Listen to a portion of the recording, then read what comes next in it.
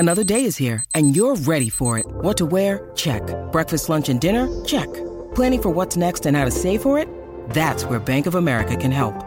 For your financial to-dos, Bank of America has experts ready to help get you closer to your goals. Get started at one of our local financial centers or 24/7 in our mobile banking app. Find a location near you at bankofamerica.com/talktous. What would you like the power to do? Mobile banking requires downloading the app and is only available for select devices. Message and data rates may apply. Bank of America N.A., member FDIC. When you need mealtime inspiration, it's worth shopping Kroger, where you'll find over 30,000 mouth-watering choices that excite your inner foodie. And no matter what tasty choice you make, you'll enjoy our everyday low prices, plus extra ways to save, like digital coupons worth over $600 each week. You can also save up to $1 off per gallon at the pump with fuel points. More savings and more inspiring flavors make shopping Kroger worth it every time. Kroger, fresh for everyone. Fuel restrictions apply.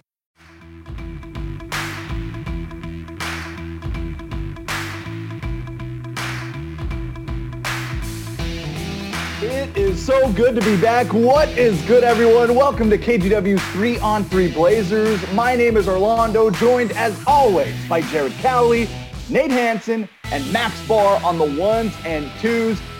We got to check in with the one and only Nate Hansen, who is back. We missed you, man. How is everything going? You got some much needed time off, and you deserve it, man. So it's good to have you back and fresh. Let the people know how you're doing. Dude, I'm doing well. Like everyone in the NBA, I had to take a little break around All-Star time, get refueled, refresh.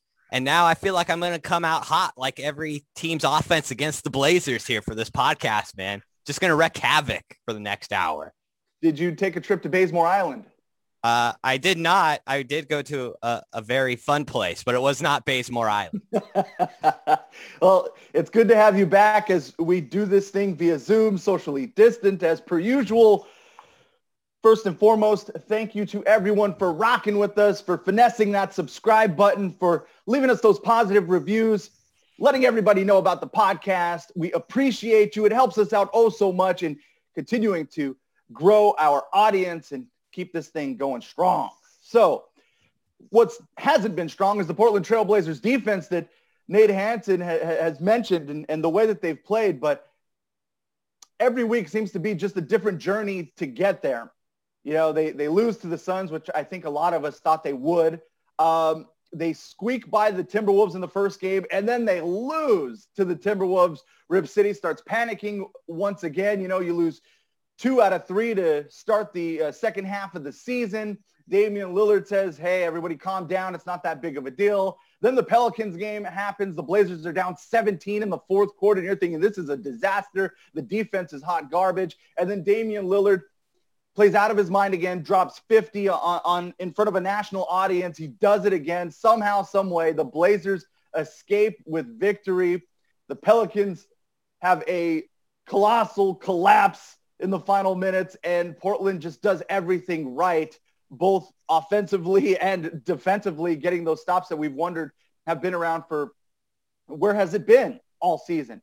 And we also got the return of CJ McCollum after 2 months away with a broken foot. So it was good to just, one, see him back out on the court, and two, he obviously looks like he hasn't played 5-on-5 basketball since he suffered the injury back in January, which he, is grateful to just be out there. So, and as we get a little bit closer, Jusuf Nurkic, we're starting to see the videos. He's starting to talk about it.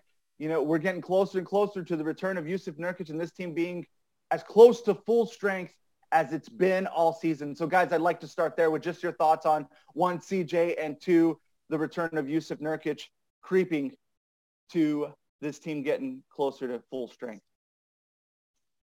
Well, the most important thing that came out of CJ's return was that he said the next day that his foot felt fine. That was the most important thing, his first game back. He looked great for the first couple minutes. That was fun. But then he did. He looked like it was his first game playing in a couple months, and that's fine. I have zero concern about CJ McCollum. And Jusuf Nurkic, I just can't wait for him to get back, because I don't think you can fairly judge this team until he is back on both ends of the court. So it was great to see CJ back, and I can't wait for Nurk to get back. Yeah, in the rotation, because that was something you guys talked about. I did listen to your guys' podcast last week, so I stayed in tune here. But the rotation, it's the first glimpse we got to look at it against the Pelicans with CJ back in it. And, we saw no Anthony Simons. We saw a lot of Gary Trent Jr., which Terry Stotts had said he wanted to still play Gary Trent about 30 minutes, and I think he played him 32. Against the Pelicans. We saw some Nasir Little early and some Rodney Hood late. So it was kind of our first glimpse at the rotation. I think it kind of went as a lot of us thought it would. What about you guys? Yeah, I really don't think that Anthony Simons is going to be in the rotation. I mean, I think he'll get some spot minutes here and there because that always happens, but I don't think he's going to be a member of the regular rotation. And when Nurk gets back, then I think it's going to become, Terry Stotts is going to have to make a decision about if he goes 9 deep, who's going to play? Is it going to be Rodney Hood or is it going to be Nasir Little? I don't think he can continue to play both of them once Nurk comes back. But yeah, Gary Trent Jr. should be getting, 28 to 30 minutes a game. And CJ's minutes were, a little bit less than normal. So I don't know if he'll be able to keep up, 32 minutes a game for Trent. But it was what I expected to see from the rotation, and it will be interesting to see when Nurk gets back, which direction Stotts goes with Little, who has, he shows a lot of good things, but he has cooled down. We talked so much about how great he was shooting the 3 ball. He hasn't been for a little while, but he does a lot of other things well. And Rodney Hood, he has his moments, but he's been pretty bad this season. So it'll be interesting to see what decisions Stotts makes there. That went as close to as predicted as it could have for the two of us. And I don't think that was this, big time prediction because, Terry Stotts tends to have a certain way that he does things. And we've kind of seen it over the past few seasons.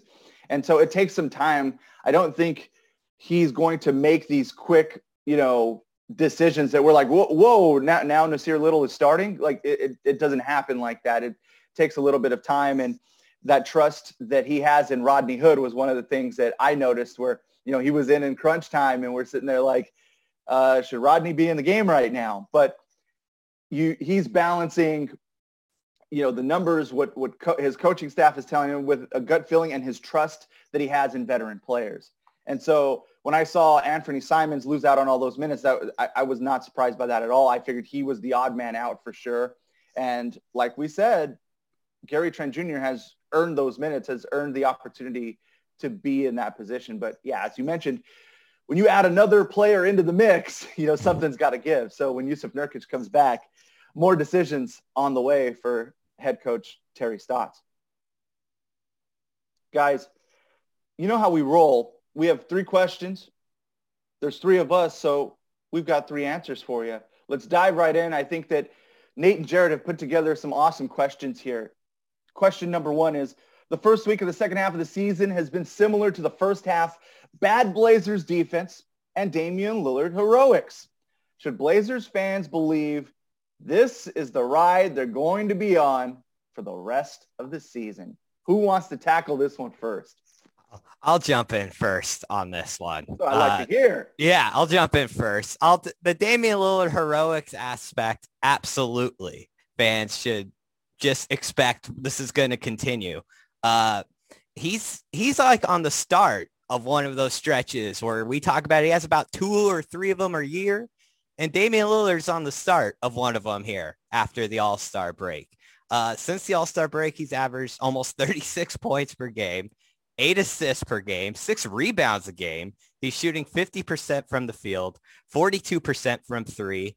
The Blazers have the best offensive rating in the NBA in the first week of the second half of the season.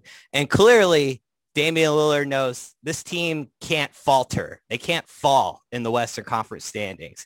And they may not be back at full strength yet, but he's going to do everything in his power to make sure this team stays at least where they are in that 5 to 6 seed range in the West and in striking distance maybe of getting up to the 4 seed in the Western Conference by the end of the year. The clutch stats, we know how great he's been. He's like first in everything, and he still is. it's just incredible what he's been doing this year. It's going to continue to happen. The additions of CJ and Nurk may make it so it doesn't have to happen as often, but the competition's also going to be tougher. So I think we're going to see plenty more of these to come. Now, the defense is really the big question, because all of us have kind of, I think, been on the same page of don't judge this defense until Jusuf Nurkic is back, because he's the key to this defense. And I may hate myself for doing this, and I feel it's very on brand. I've stuck with that for 2 months. Oh, come on, do it. Now that he's 2 weeks away from coming back, all I have to do is hold out for 2 more weeks and say this defense is going to get better. Just hold out. But I got to tell you guys, I'm not confident that this defense with Jusuf Nurkic back and CJ McCollum back, because we got to give him credit. He was good defensively early in the season. With those two back, I don't have a lot of confidence actually at all that this team will at least get to a mediocre level defensively. In the second half of the season so far, I can't believe how poorly they started off in the second half of the season. And I think I said this after the first week of the first half of the season too, but I can't believe how poorly they've started defensively. They're last in defensive rating in the NBA through the first 4 games of the second half of the season. They ranked 29th still in defensive rating on the season. And their defensive rating on the year is they give up 116.4 points per 100 possessions. To get to mediocre, to 15th in the league, they'd have to be around 111.5 points per 100 possession. That's a 5-point jump. That's not a minuscule jump.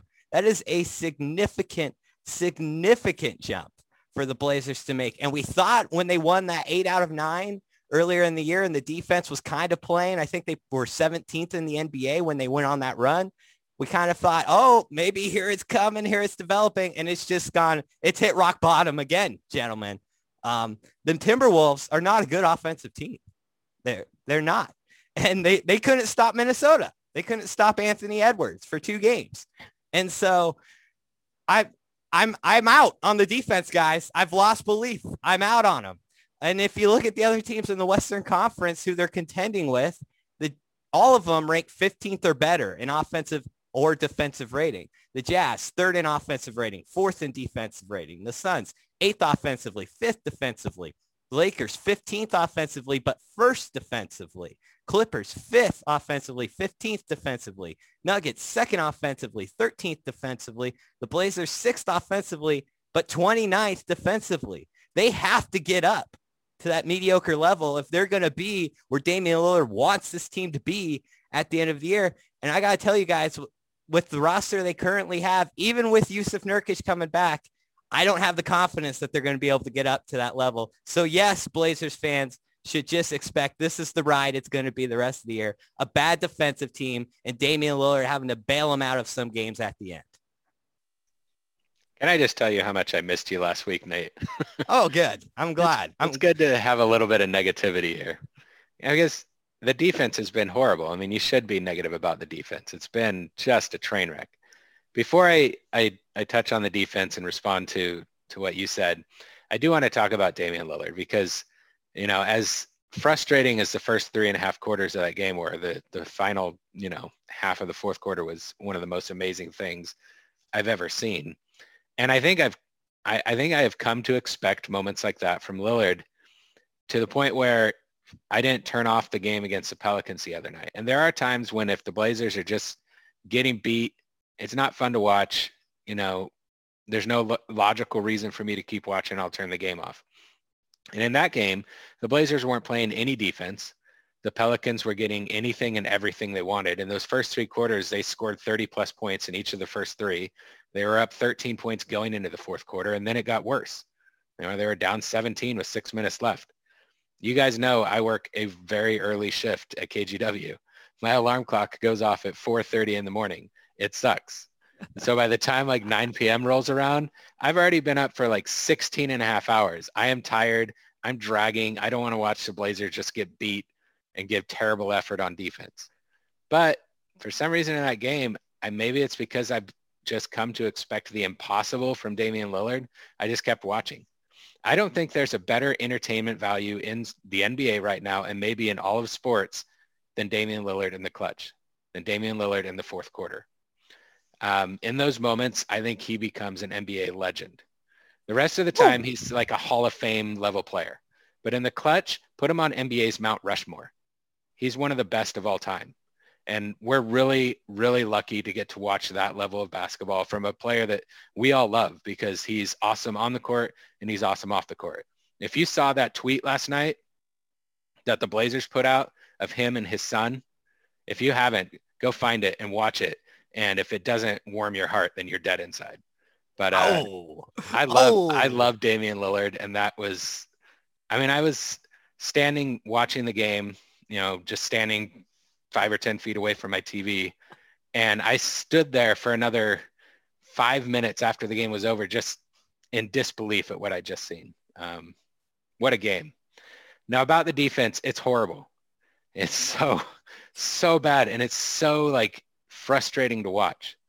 The Blazers have multiple players that opposing teams target regularly on defense for good reason.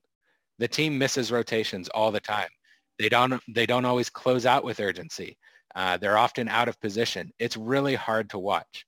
As fun as the team's offense can be to watch, as fun as Dame is to watch, the defense is just as not fun to watch. Now, will it get better? And that's the question. Nate has no faith in Jusuf Nurkic at all. That's not what I said. That's not what I said at all. I said you did say that with Jusuf Nurkic back, they're not going to get better. They're not going to improve enough to get back to league average or something like that. I don't know if Jusuf Nurkic is worth half of the NBA team's defense worth to elevate the Blazers over half the league, which is what they have to do to be true contenders this year. If Nurkic comes back and he's 100%, we've seen it from him whenever he is healthy and he's in the lineup, the Blazers defense is completely different. This has been the MO since he came to the Blazers. When he's not in the lineup, the Blazers are one of the worst defensive teams in the league all the time. And when he's in the lineup, they're a top 15, top 10, sometimes top 5 defense. That's how much impact he makes. The question is whether he's going to be able to come back 100%. Nurkic's injury history is starting to become a concern. So I am interested to see how effective he is when he comes back. He wasn't, peak Nurkic early in the season before he got hurt. So it'll be interesting to see what he is when he gets back. But if you look at the team right now, it's no surprise that they're as bad as they are defensively. They basically have 2 good defensive players right now and have had only 2 for most of the season. If you look at real plus minus, their top 2 defenders are CJ McCollum and Jusuf Nurkic, who have both been out. I don't know if CJ is going to be able to keep up that level of defense the rest of the season. He certainly didn't look good on defense in his first game back, but that's understandable. But he is a better defensive player than Gary Trent Jr. I think we can all agree, that Gary Trent Jr. had a reputation as a good defender, but he hasn't been a good defender this season. But McCollum was. And Nurkic is the best defensive player on this team. And I think one of the better defenders in the league when he's 100%. So I do think getting them both back in the starting lineup, playing, 36 minutes a game for McCollum, hopefully 30 minutes a game for Nurkic will make a huge difference. But right now you've got Robert Covington and Derrick Jones Jr. are the only 2 players on the team who rank in the top 100 in defensive real plus minus. Covington ranks 50, Derrick Jones Jr. ranks 100. Enes Kanter surprisingly has a positive defensive plus minus. So that's good. And he ranks 198, which isn't great. It's mediocre. It's fine for what it is. But then if you look at the rest of the team that's playing minutes right now, Gary Trent Jr. ranks 367 in the NBA. Carmelo Anthony, 377. Harry Giles, 381. Rodney Hood, 386. Nasir Little, 458. Damian Lillard, 479. Anthony Simons, 478. The worst defensive plus minus in the entire NBA. It's like we talked about before. It's personnel. Now, I think that when Nurk gets back, the starting lineup's going to be pretty good defensively, and I think the bench is still going to struggle because you still are going to have guys out there like Carmelo Anthony playing a lot of minutes who are bad defensive players. But I do think this defense is going to get better, and we really can't judge this team fairly, especially its defense, until Nurkic is back and until he's 100%. And if he gets back and he's 100% and the Blazers are still scuffling on defense, and you're still seeing so many mistakes on defense, then let's talk about what's going wrong. Let's talk about coaching. Let's talk about all that other stuff. But I can't judge them until Nurkic is back, because Nurkic has such a long track record of picking up this defense when he's on the court and turning them into a top 10 defense. So, I don't think that I can necessarily say that this defense and what we're seeing right now is what we can expect the rest of the season, not until we get Nurkic back and we see what he can do. Jared, you painted the perfect picture watching the Timberwolves game, because I was doing the same thing. As I was watching that game and they got down 17, I was like, what am I doing with my life? Why am I watching this game? Like, it's my day off. I could have been doing anything else. And I'm sitting on the couch watching the Blazers get worked. And I'm like, why? And Dame hits a big three. And I'm like, oh yeah, it's about to happen. Because even my wife was sitting next to me and she's like, what's going on? And I'm like, oh, it's about to happen again. Just wait. Like, it's coming. I now remember why I'm sitting through that garbage to get to the fun part at the end where we're all blown away. And sure enough, he delivers again. It's just, it's mind blowing. It took me, 5 minutes of just staring at the screen, like you said, Jared, to say, what the hell just happened? Like, what in the world did I just witness? Like, how did we get to this point? Because it was just such a wild sequence of events that took place to get into that position. I mean, even down to the final play, where it's a beautiful pass, perfect on the button to Zion. It's like a touchdown pass, and like everything looks meant to be for Zion to make that final shot. And so it was just a wild. I thought that shot was going in. Oh, totally. I did too. It was so beautiful. I was like, oh, this is how they lose after all of that effort to get back in the game. That would have been an amazing moment for Zion Williamson, though. Oh, totally. Think of how different the tune of this podcast would be if he makes that shot. Yeah, like, it's such a fine line. And I think that tells you everything you need to know about this team, that what the narrative would have been after that game. Instead, it's Dame with a 50-piece on national TV, and everyone is sharing his post-game interview as he waxes poetic. And we're all wondering, and everyone's thinking, oh, Dame is the perfect guy. Dame is the perfect player on a national level. And I don't know what it is contractually for TNT, but they need to do everything they can to have Damian Lillard on TV as much as possible. If he made just a trash game, just like water cooler talk the rest of the day. Like, that's what Damian Lillard does, and to Jared's point and everything he mentioned about him. So if you're TNT, like, you need to be pulling strings to figure out a way to get the Blazers on more of those late games. The rest of the nation needs to see him, even if it is at that time slot. So what frustrates me the most defensively, guys, was, and I think that Timberwolves game is the perfect example, as it's like, how did it take so long to get to that point? Like, why did we have to wait to the last 5 minutes of the game to see that type of effort defensively? And I don't even always think it's effort. Like, I think some of these dudes just can't play defense, and it is what it is. I think those numbers back it up in a lot of ways. But the Carmelo Anthony block in that game, like, just there are just certain moments where I'm like, they force a turnover down the stretch. I know some of it is self-inflicted by the Timberwolves, but it's just like, where is that urgency? Like, why can't we get that urgency from jump? Literally from jump. Like, how do you give up a dunk on the first play of the game? Like, off the tip. And like, those are the things that are happening with the Trailblazers. Like, they need more urgency on defense. They need that. And I think that's one of the things that's lacking. I agree with you guys in terms of personnel. Personnel is the ultimate. Like, that is what determines champions in this league. But they are not, this team should not be that bad.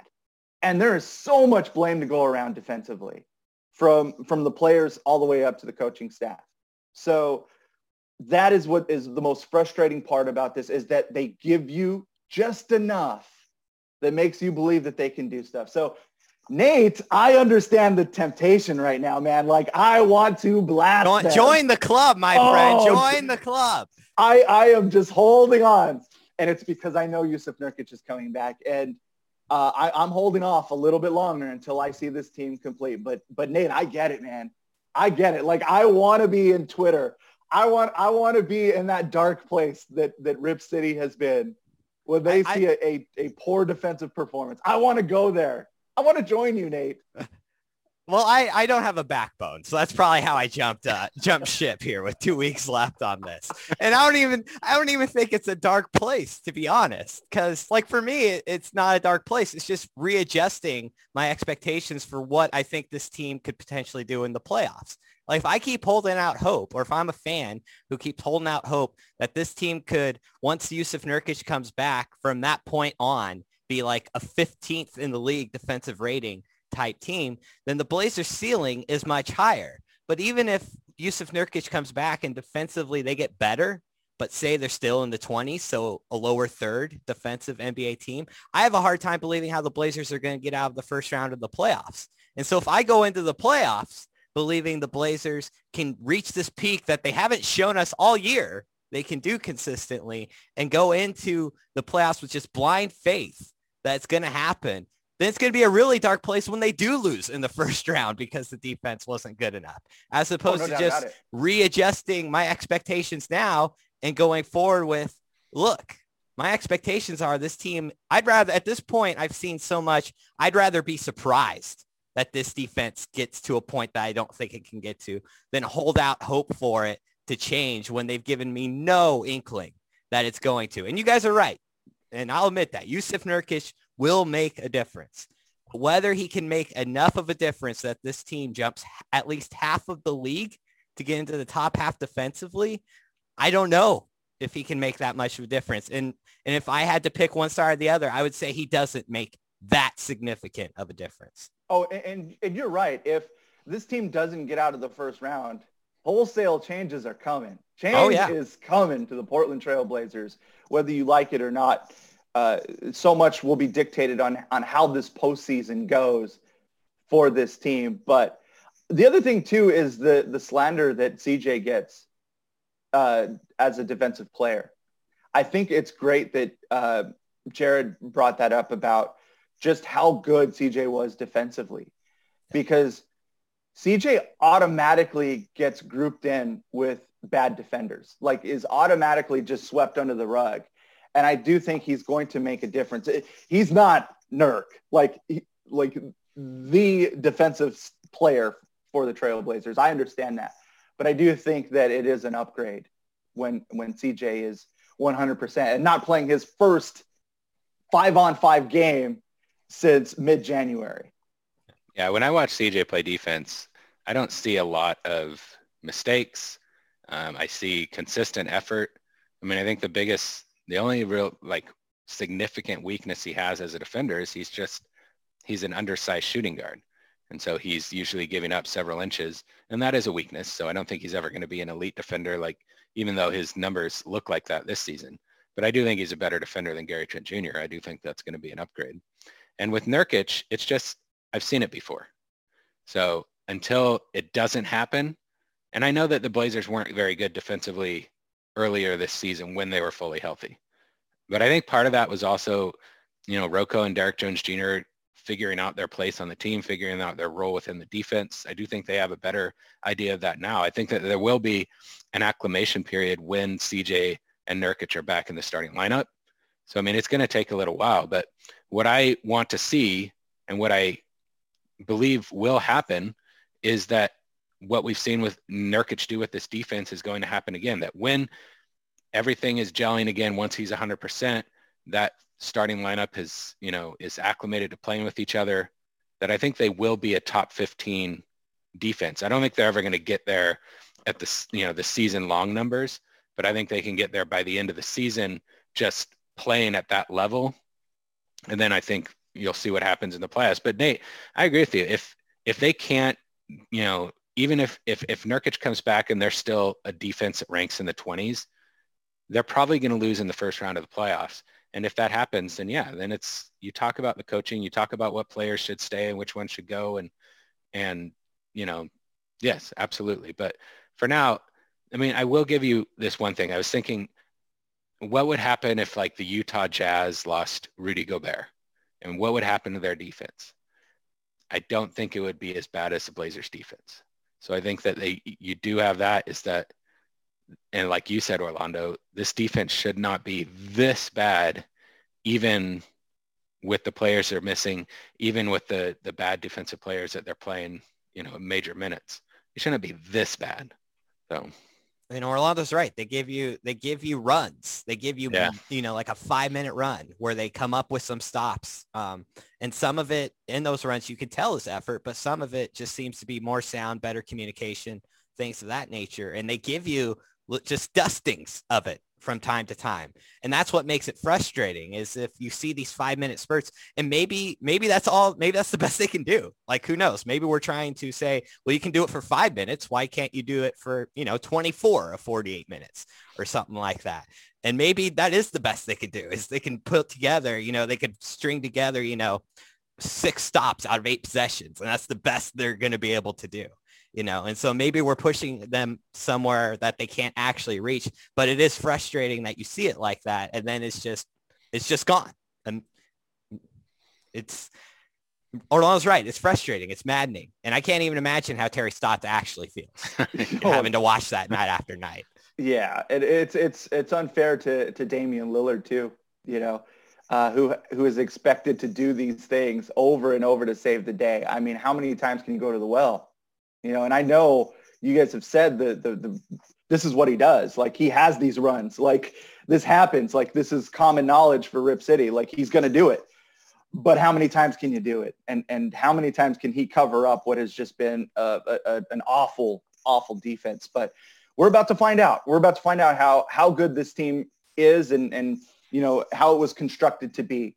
And will it be good enough to compete with the Phoenix Suns or to be in that, 4, 5, 6 range? Because that's ultimately where they want to be. And we could talk a lot about their ceiling. I mean, this topic is so good that it is one that will come up over and over and over again. So I want to segue into our second question, even though the first one is money, and we could probably have an entire podcast just on that first one. But question number 2, guys, is with the trade deadline a week away from today, should the Blazers be buyers, sellers, or stay the course? What do you expect the Blazers will do at the trade deadline and or in the buyout market? Who wants to go first? Take the lead on this one, Jared. Go for it, man. Sounds good. I definitely think the Blazers should look to improve the roster however they can, whether it's making a trade, signing someone in the buyout market, or even both.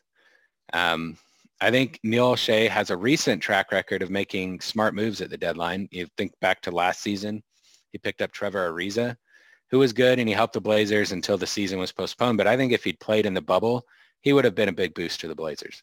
They missed him in the bubble. The year before that, he traded for Rodney Hood right before the deadline, and then he signed Enes Kanter after Kanter was bought out by the Knicks. And I don't know if the Blazers get to the Western Conference Finals without those two.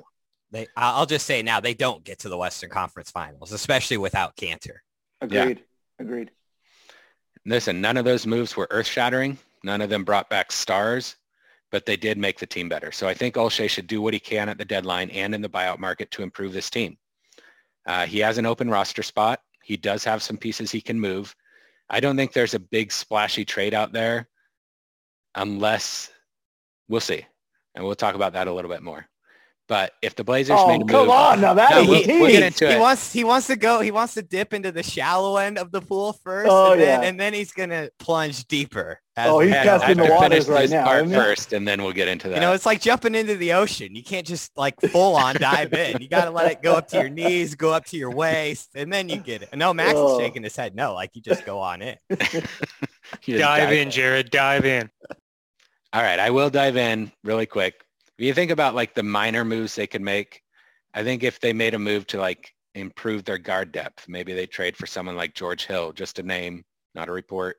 Or if they short up their big man depth by signing LaMarcus Aldridge if he gets bought out by the Spurs, I think those kind of moves would improve this team and could make a difference in the playoffs. But I also think that the Blazers should think about whether Gary Trent Jr.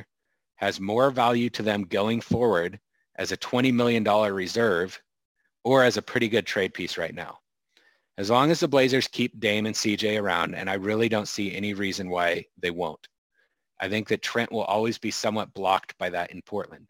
We've seen he can still get a lot of minutes off the bench. I think he could be a star sixth man, but I don't think he can play the three. Not big minutes at the three. I don't think he can start there. So I think that's his ceiling in Portland. And that does have value. But I think if there's a piece out there that fits the Blazers even better, and it takes Gary Trent Jr. to make that trade happen, then I think that the Blazers need to look at it. I think they have to weigh that option. And I'm just going to throw out the name that has been mentioned by Shams Charania.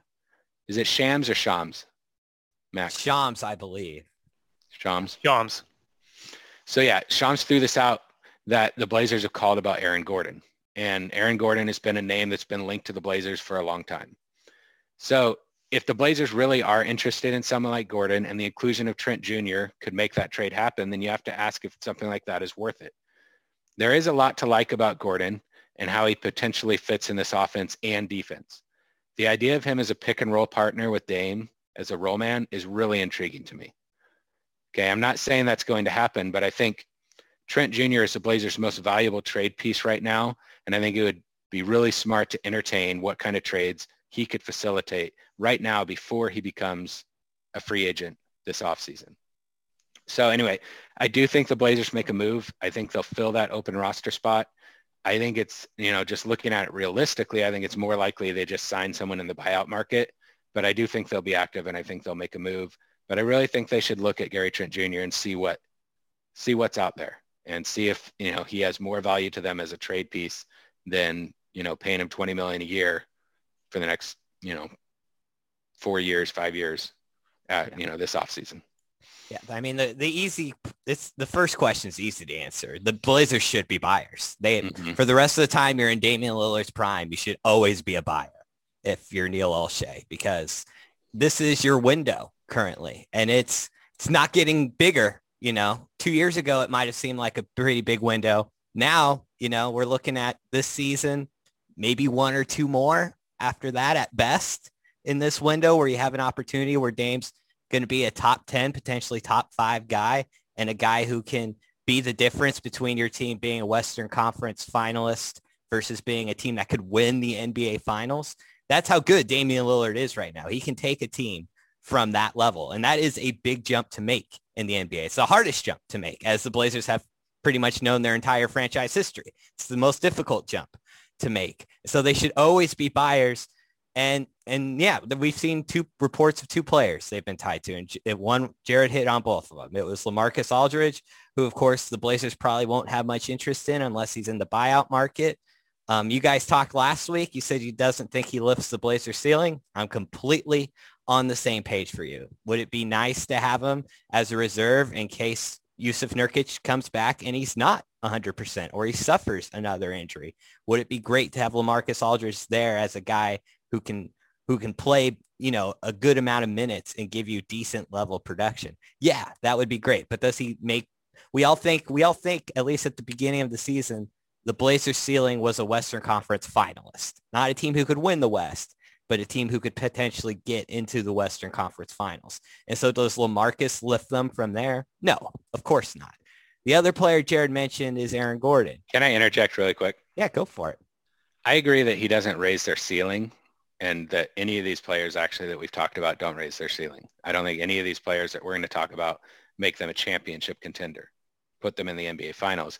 But do you think a player like LaMarcus Aldridge makes it maybe more likely, more realistic that the Blazers reach their ceiling? Even if it doesn't boost their ceiling past the Western Conference Finals, does an addition like that make it more likely that they could reach their ceiling? To me, LaMarcus, this is why I'm not a fan of LaMarcus joining the Blazers. To me, his greatest value is if Yusuf Nurkic gets hurt again. If Yusuf Nurkic is healthy, I don't think LaMarcus Aldridge adds a ton of value to this team. Enes Kanter is better than LaMarcus Aldridge, and Carmelo Anthony's still going to get minutes. So you can't promise minutes to Carmelo Anthony and feel like you have to play him, and then also feel the same way about LaMarcus Aldridge when Enes Kanter is better than both of them. And so to me, LaMarcus Aldridge Nurkic's best value for the Blazers is like Yusuf Nurkic injury insurance. And to me, I don't know if LaMarcus would even be interested in that, in terms of his buyout market. So to me, I don't think he does, Jared, to answer your question. I don't think he really does. Aaron Gordon is interesting that they've been tied to him again. I'm glad the asking price is now no longer CJ McCollum in some mock trades. So I guess the Blazers win that round of holding out and not doing this.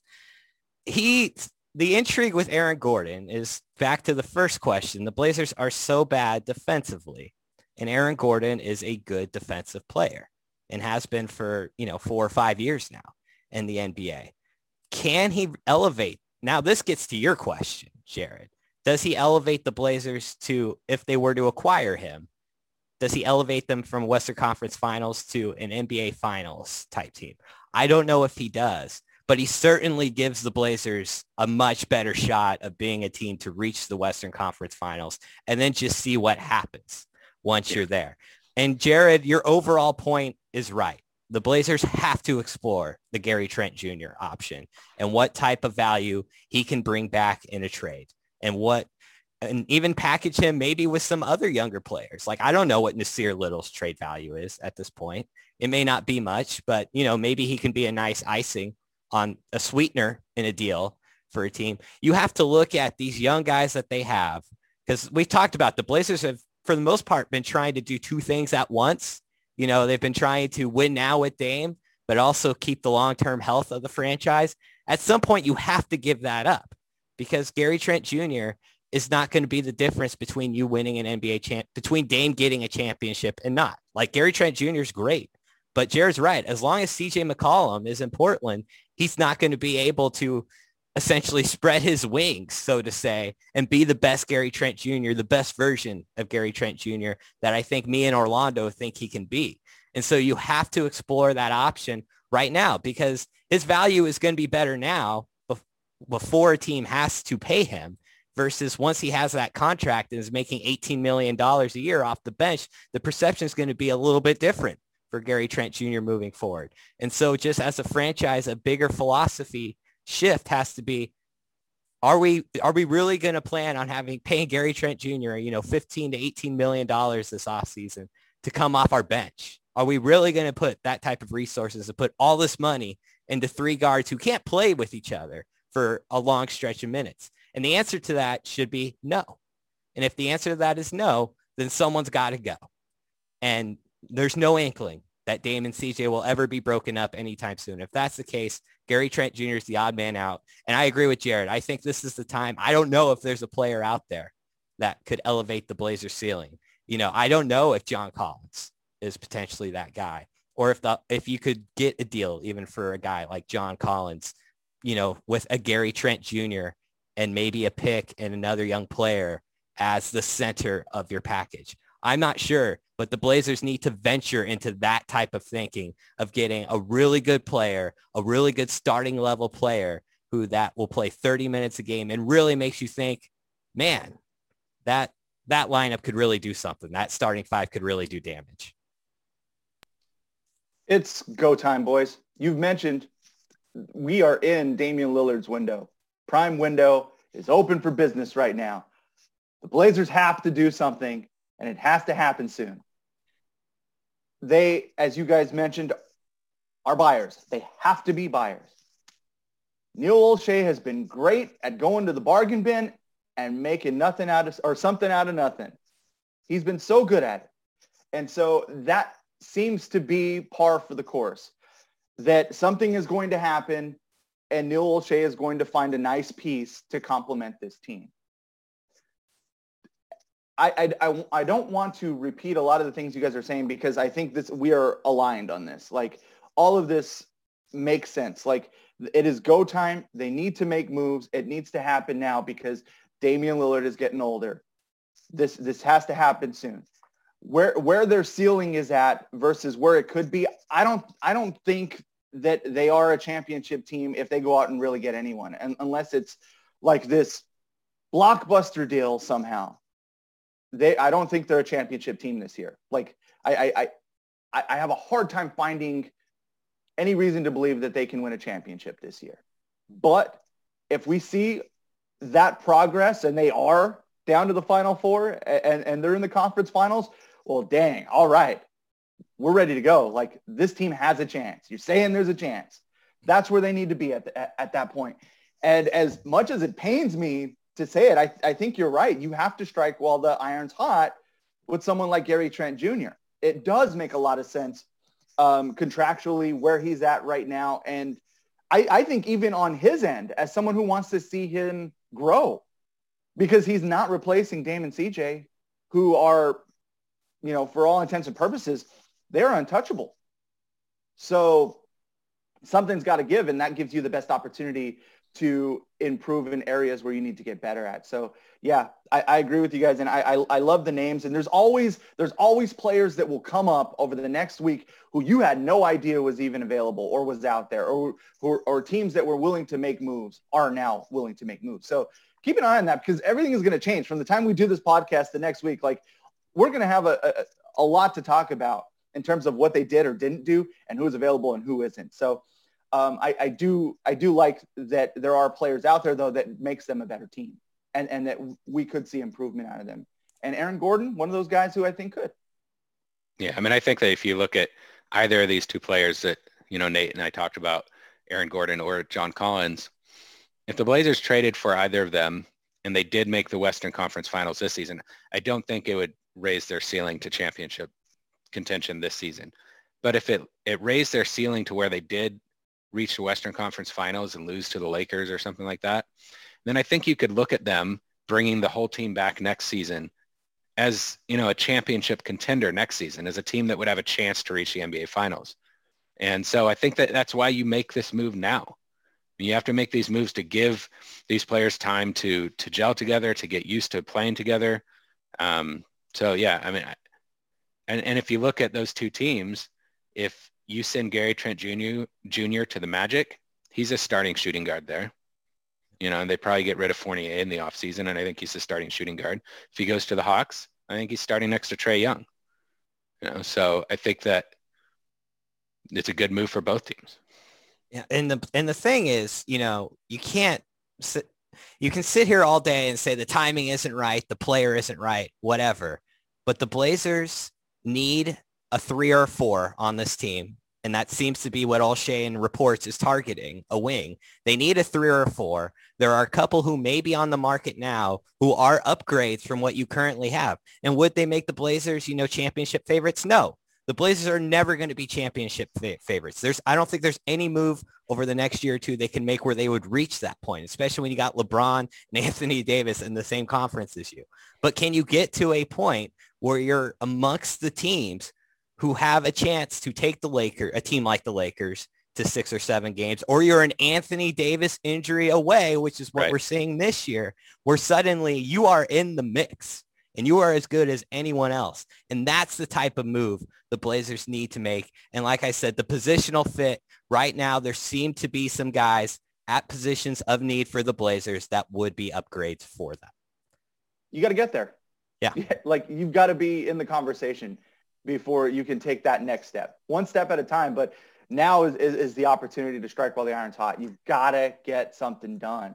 And to Neil Olshey's credit, he's made moves that have helped this team get better and have found pieces that maybe other teams didn't see, and he did. So he does deserve credit for that. And here we go. Like, it's got to happen now. With all that said, I think the Blazers are going to stay the course, and they'll just make a very minor move. That's what I think they'll actually do. Doesn't that seem the most realistic, though, just based on even history? Yeah, and just in terms of players that are available and what those teams may want it's in so return. Hard. Yeah, because the Blazers' first-round picks are going to be late, so they're not of value, and they've already got one future first-round pick out the door.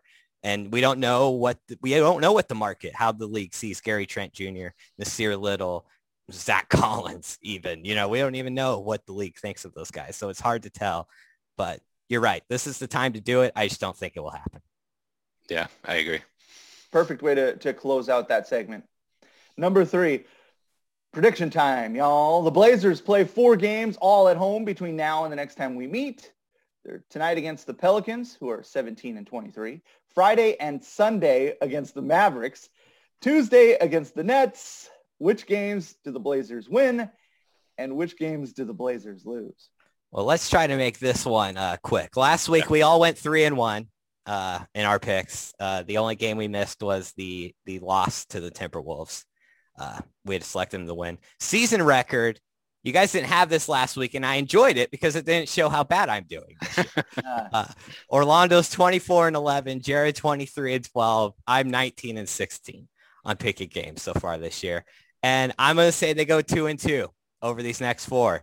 There's no reason for what I saw for 42 minutes against the Pelicans for me to believe the Blazers are going to beat the Pelicans tonight. But I'm going to say they do anyways. I'm going to say they actually do it. So they beat the Pelicans tonight. They lose the first matchup to the Mavericks. They win the second one, and they lose to the Nets, 2-2. Yeah, this is a brutal schedule, and I actually am going to pick the Blazers to go 1-3 over these next 4 games. I think it's really hard to beat a team twice in a back-to-back. So I'm going to pick the Pelicans to beat the Blazers tonight. And for the same reason, I'm going to pick the Blazers to beat the Mavericks on Sunday. But I think the Nets are too good right now. So I think Portland loses to Brooklyn. So it's going to be a tough week leading up to the trade deadline. And what that means is Blazers fans are going to really, really be wanting a big trade on Thursday. I'm assuming the Blazers play a little bit better against the Pelicans than they did and actually win that game again. They're splitting against the Mavericks in a perfect world, and they're losing to the Nets, 2-2. Okay. My logic, Jared, you say it's hard to beat a team twice. The Blazers really didn't beat the Pelicans the first time. That's a good point. They kind of lucked out into it. This will be the game where they actually beat them and take care of business. So that's my line of reasoning. Now I want to change my pick. I'm not going to, but that was such a good point. Oh, man. All right. It is time now for the best part of this podcast. The one and only Max Barr, take it away, please. Guys, it is great to be back with another week of Rip It.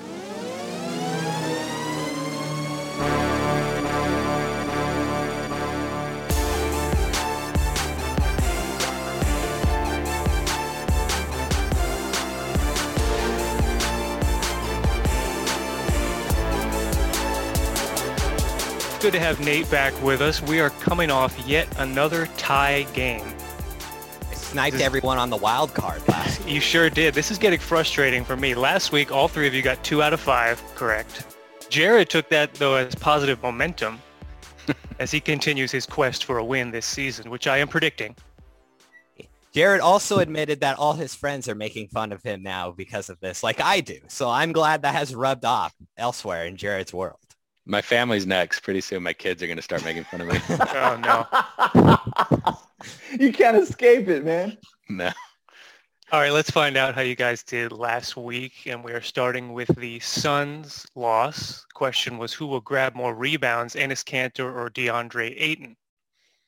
This was a sweep from you guys. You all said Kanter, friend of the pod, and you were all correct. Kanter had 11 rebounds. Ayton only 4 and didn't even close the game. Suns win anyway. Blazers at Wolves on Saturday. The question was, who will score the most points? Carmelo Anthony, Gary Trent Jr., or Wolves rookie Anthony Edwards? Nate and Orlando went 3 to the Dome. Jared, you went with the rookie, who may be in the midst of a breakout, but this was Melo. I chose the wrong Anthony Edwards game. Yeah, that's right. Carmelo Anthony, 26 points. Edwards 21, Trent Jr. 14. So Nate and Orlando get that one. Oh, 2 questions in and Jared's already behind. I like the direction that this is heading. Oh, you hate to see it. Blazers at Wolves on Sunday. Question was, who will make the most threes? Anthony Edwards, Robert Covington, or Karl Anthony Towns? Jared, you picked Towns. Orlando and Nate went with Rocco. And nobody got this one because it was the rookie, Anthony Edwards, who made 6 of 14 from 3. Covington 4 for 7. Good game from Covington. Towns just 1 for 4. Jared, you should have just stayed with the man. Picked him twice. You should have just done it. I know. All in on Anthony Edwards. It's so easy to second guess myself every single week on this game. Blazers versus Pelicans. This was an over-under. 29 points for Zion Williamson. And all 3 of you said over. If that shot at the end went in, the over would have hit. He had 28 points for the under. So nobody got that one. I can't believe the Blazers actually held him under 30. I know, me too. That's amazing. Also, it's amazing what Max just said, that if he made that shot, it would have gone over. I tell you, Max, you got a job somewhere else lined up in your future. Yeah, I mean, it's like Dame in the clutch. Like, Max is going to deliver in these moments. I'm not surprised. I appreciate that, guys. I feel like I'm just getting lucky with some of these lines. The wild card question of the week. This is one of my faves. How many Blazers will score in double figures against the Pelicans? Orlando, you said 4. Nate and Jared went with 5. Oh, please be 5. So we had Damian Lillard, 50 points. Last time I checked, that was double figures. Trent Jr. with 22. We had CJ McCollum return with 10 points. Enes Kanter come through with 10 points. And Derek Jones Jr. with 10 points. Yeah, as well. that's what I'm saying. He is the 5th. By the way, Robert Covington and Melo had 9 each. So yet again, another fine line of nobody getting that right. That means Nate and Jared get that one, and Nate wins it with 3 out of 5 Woo! in his return. Orlando and Jared 2 out of 5 each. Nate, congratulations. It is good to be back, gentlemen. I have to tell you, we're probably 55 minutes into this thing, and this has been this is why I came back, to tell you the truth. This is why I was so happy to be back for this podcast. I believe that's 3 Rip It wins on the season for me now. Just only 1 behind Orlando, who's been stuck at 4 for a while now. And Jared, the audience knows where you are at this point. Well, my buddy who made fun of me last week, he texted me this week and said that he was predicting that I was going to get my first Rip It win, not today, but next week. So, that's a good tease into this. I like that. Okay. Well, let's get that ball rolling. Let's start Blazers Pelicans Thursday night. The question for this game, who will make the most 3-pointers? Is it Gary Trent Jr., CJ McCollum, or Lonzo Ball? Gary's has found the stroke, it seems, over the last 2 games. So I'm going to ride the hot hand. What do we want to call him? The real Human Torch or something like that? I'm riding with Gary Trent. Flamethrower or something? If he gets traded to the Magic, they're going to have both Human Torches on that team. Oh, my gosh. That needs to happen. That needs to happen. I'm going to go with CJ McCollum. Well, that's nice. But I can't pick against my boy. Give me Gary Trent Jr., please. Thank you. Okay, you got him.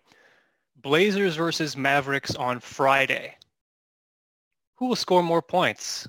Damian Lillard or Luka Doncic? I said the Mavericks were going to win this one, so I'm going to go with Luka. You're breaking your rule. Oh, no, that's right. No. Oh, you spend, you take a week off. You forget about your rules. Can I have a redo? Can we edit that out? We don't even have to We're edit leaving it out. it in. Can I have a mulligan? We're leaving it in. Can I have a mulligan? Yeah, you can change it. Yeah, Jared's Damian changed it. Lillard. Damian Lillard. All right, Orlando, are you sticking with the rule? You know what? I'm going to risk it all here. Let's go, Luka. Let's switch it up. Oh, man. baby. Max can't. Okay. Again, I don't have a backbone, so Max was able to shame me into picking Damian Lillard. Orlando's sticking strong.